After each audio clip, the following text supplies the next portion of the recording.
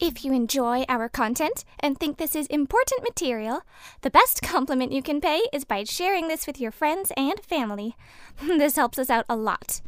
Also, if you enjoyed today's program, please like, comment, share, and subscribe to this podcast.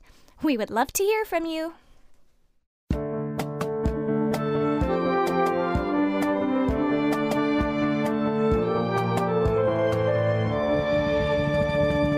Welcome to the Truth in My Days podcast, where we defend the Word of God against the challenges of men. Hello, today we have Sonia interviewing John about textual criticism.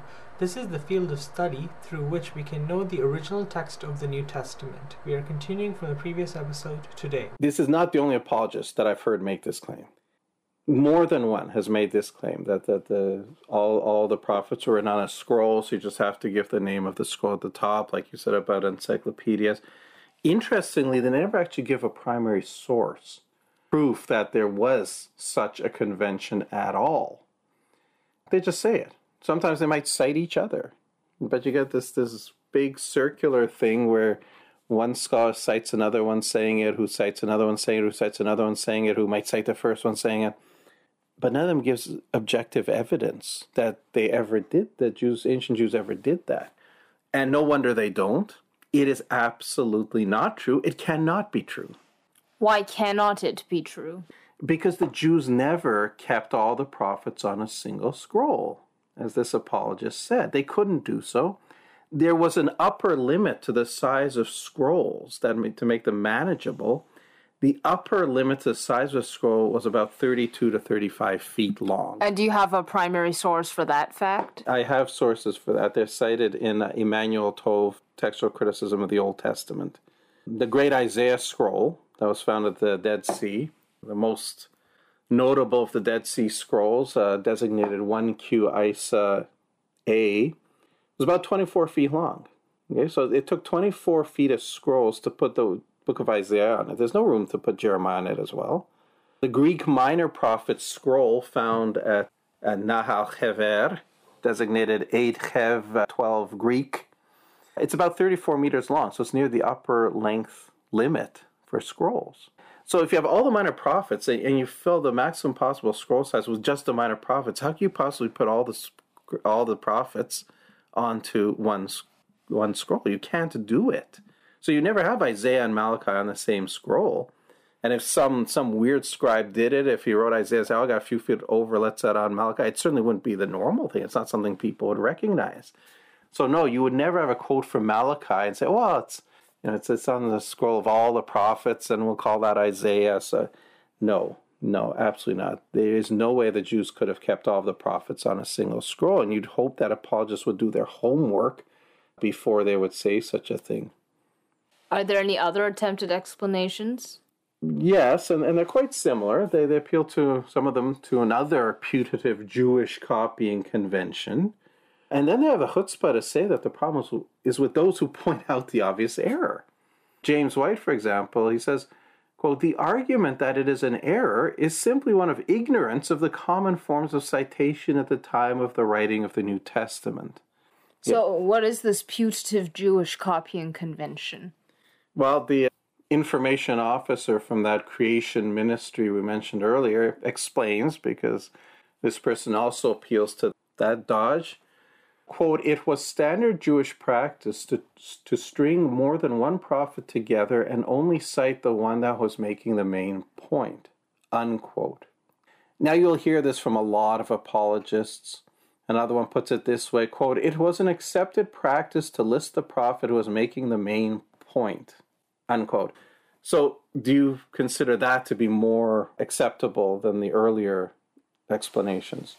Well, it's still wrong anyway, and also, how do they know it was standard Jewish practice to do that? Well, that's a good question.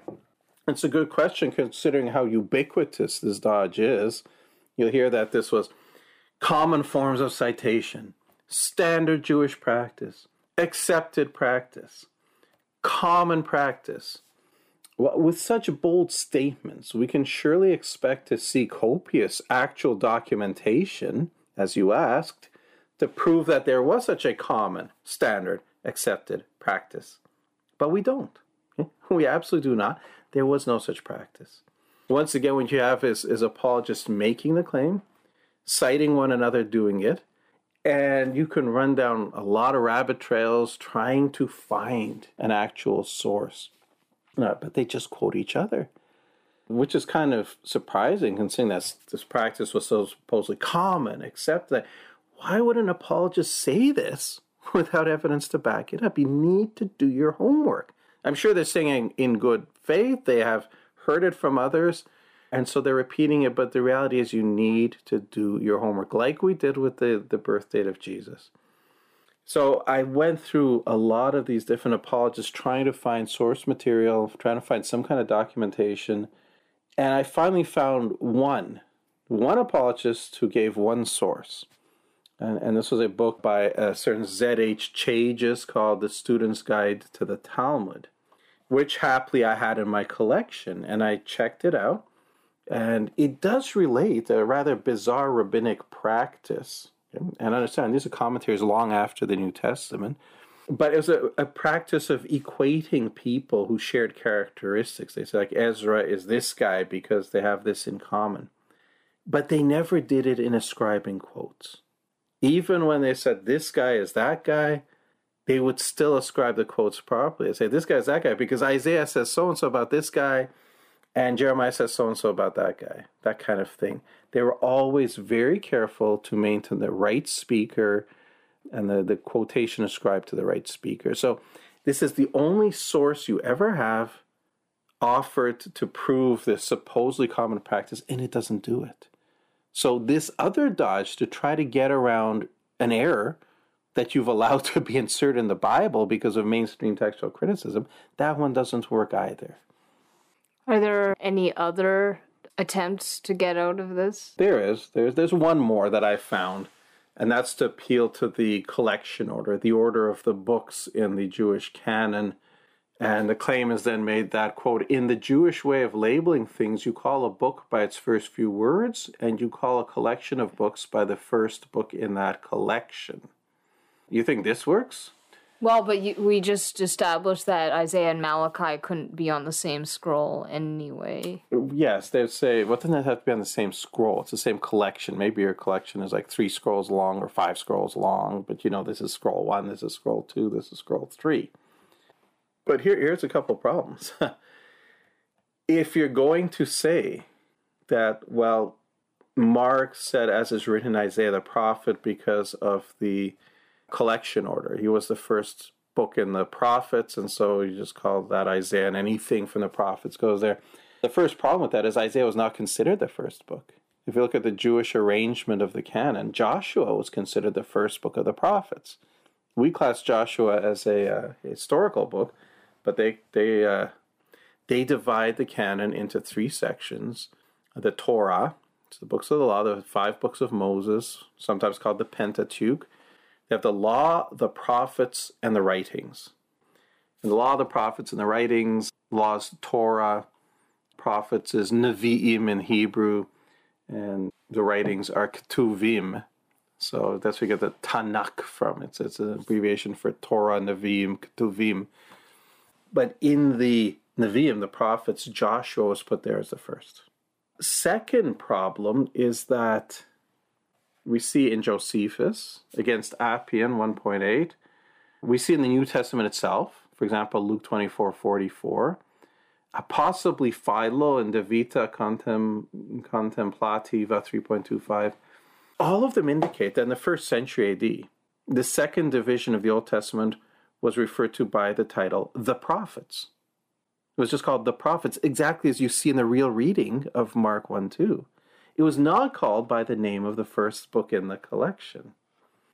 And a third and perhaps most telling problem with this dodge, when New Testament writers attribute Old Testament quotes, they always attribute it to the correct author. Matthew quotes from Old Testament writings 11 times in narrative commentary. And out of these, 1 is from Jeremiah, and he attributes it to Jeremiah. 4 from Isaiah, and he attributes them to Isaiah. 6 of them are attributed to the prophets. And again, we see the same practice in Josephus, possibly in Philo, and elsewhere in the New Testament.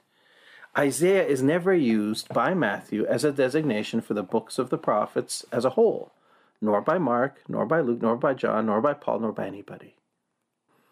For this dodge to work, for example, Matthew would have to attribute each Old Testament quote from the prophets to Isaiah, or Mark would have to do that. If Mark attributes these quotes in Mark 1:2 to Isaiah, even though it's not by Isaiah because that's the first book of the collection, then he should do that every time he quotes from the prophets in the Old Testament, and he doesn't do that. Of course he doesn't do that. Well, it seems to me like it would actually be easier than trying all these dodges. Why don't you just not accept Griesbach's canons? Well, this is the thing. You'd have to do your homework. I don't think any of these apologists even know who Griesbach is, know anything about the development of New Testament textual criticism. They just learn the party line and they just accept it without question.